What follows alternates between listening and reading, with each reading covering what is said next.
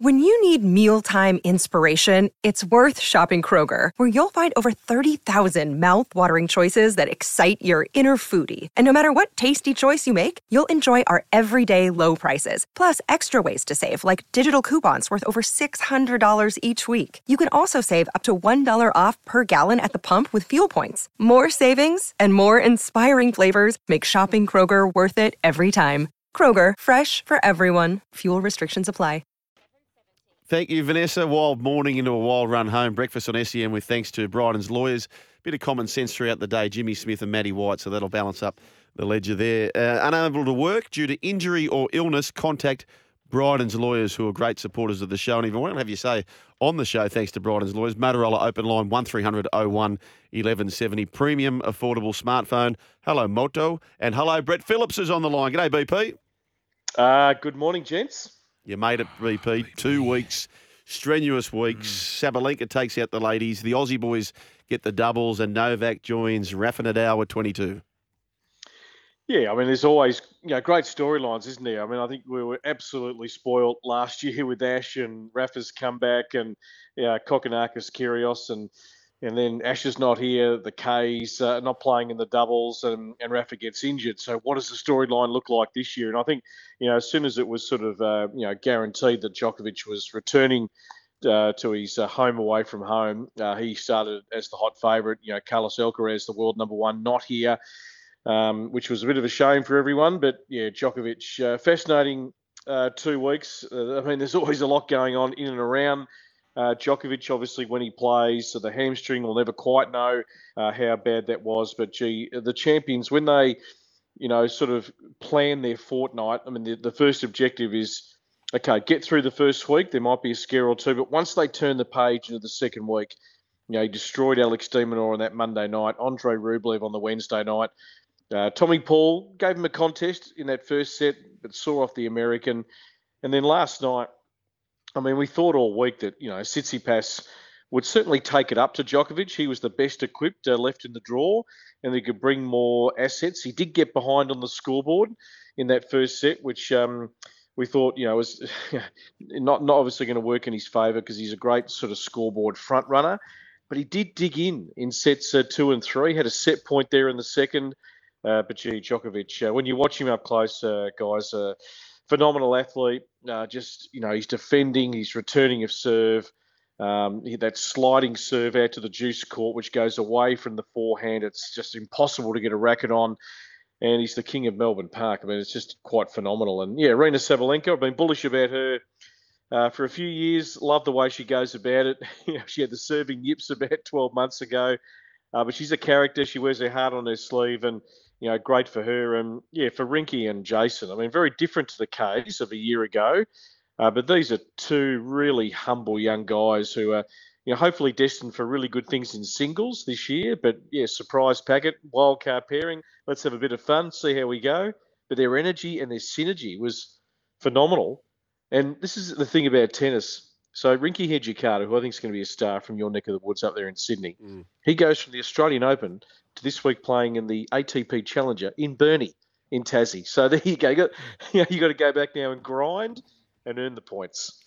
Hey, BP, Djokovic alluded to the fact, he goes, only my family and close friends know that I've gone through a pretty rough 4 to 5 weeks. What have you got any intel on that, what he was alluding to?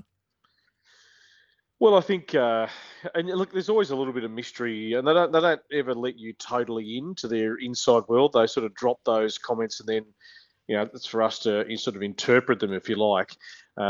Look, I think, certainly the whole, coming back to Australia, there was the uncertainty of how he would be received and how he would be accepted, considering what had happened 12 months ago. So I think there was a level of trepidation there, a bit of anxiety around that. But, he started the year in Adelaide. They gave him a huge reception. I mean, the Serbian fan base will drown out any of the doomsdays, if you like. I mean, if you saw Melbourne Park last night, it was just incredible. When I woke up, if you just woke up, you would think you're at the World Cup, in Qatar or somewhere. The crowd inside Rod Laver, and then, Garden Square. I mean, there was 30,000 people outside the stadium. It was just incredible. So he yeah, I think there was that. There was dealing with some injury as well. Whatever level that was, just not 100%. And yeah, I think just the pressure, to perform and the expectation. These are all little things that we just don't see behind the scenes. We want to be a fly on the wall, but those people in the box, they ride the roller coaster of having to be the support cast, if you like, to a professional athlete, which is just as much energy spent there as there is probably on the tennis court. That's 10 Australian Opens victories for Novak. That's phenomenal, Brett, isn't it? Yeah, look, it's incredible. You look at, what Rafa's achieved at the French, what Novak's done at the Australian Open, and it was brought up the last few days by a couple of shows I was speaking to. Should Melbourne Park or should the Australian Open maybe erect a statue of Novak Djokovic? Because there is one of Nadal at Roland Garros. I mean, his record there is just phenomenal. So they've done it even before he's retired, because clearly, and we're all of the same mind, that record will never be beaten. I mean, Novak in the foreseeable future, if he stays fit and healthy, could win maybe 12 or 13 Australian Opens, which would be extraordinary. So, yeah, I think there'd be something. Maybe when the three are totally done. I mean, Roger's obviously hung up the racket now. There might be a joint sort of mural or statue or whatever maybe created, because what these three have done. I mean, and we're still talking Nadal and Djokovic. I mean, all the young guys are making their mark. They're stepping up. They're playing some big finals.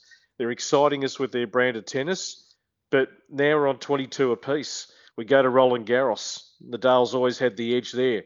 The grass is, is what Djokovic loves. And then there's the uncertainty of the US Open. So we could get to the end of this year and both are on 23 majors tied. So, yeah, it's phenomenal to watch. But BP, he's 35 years of age.